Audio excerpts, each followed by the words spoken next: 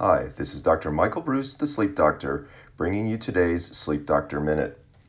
So many people ask me all the time, is going to sleep like putting your brain in park?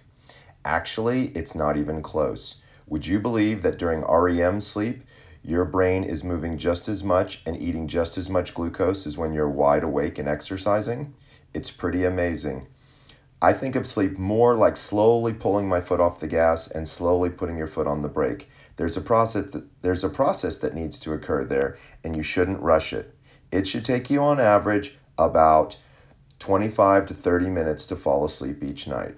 If it takes a little longer, you may want to hang out over at my website and learn more about possible treatments for insomnia.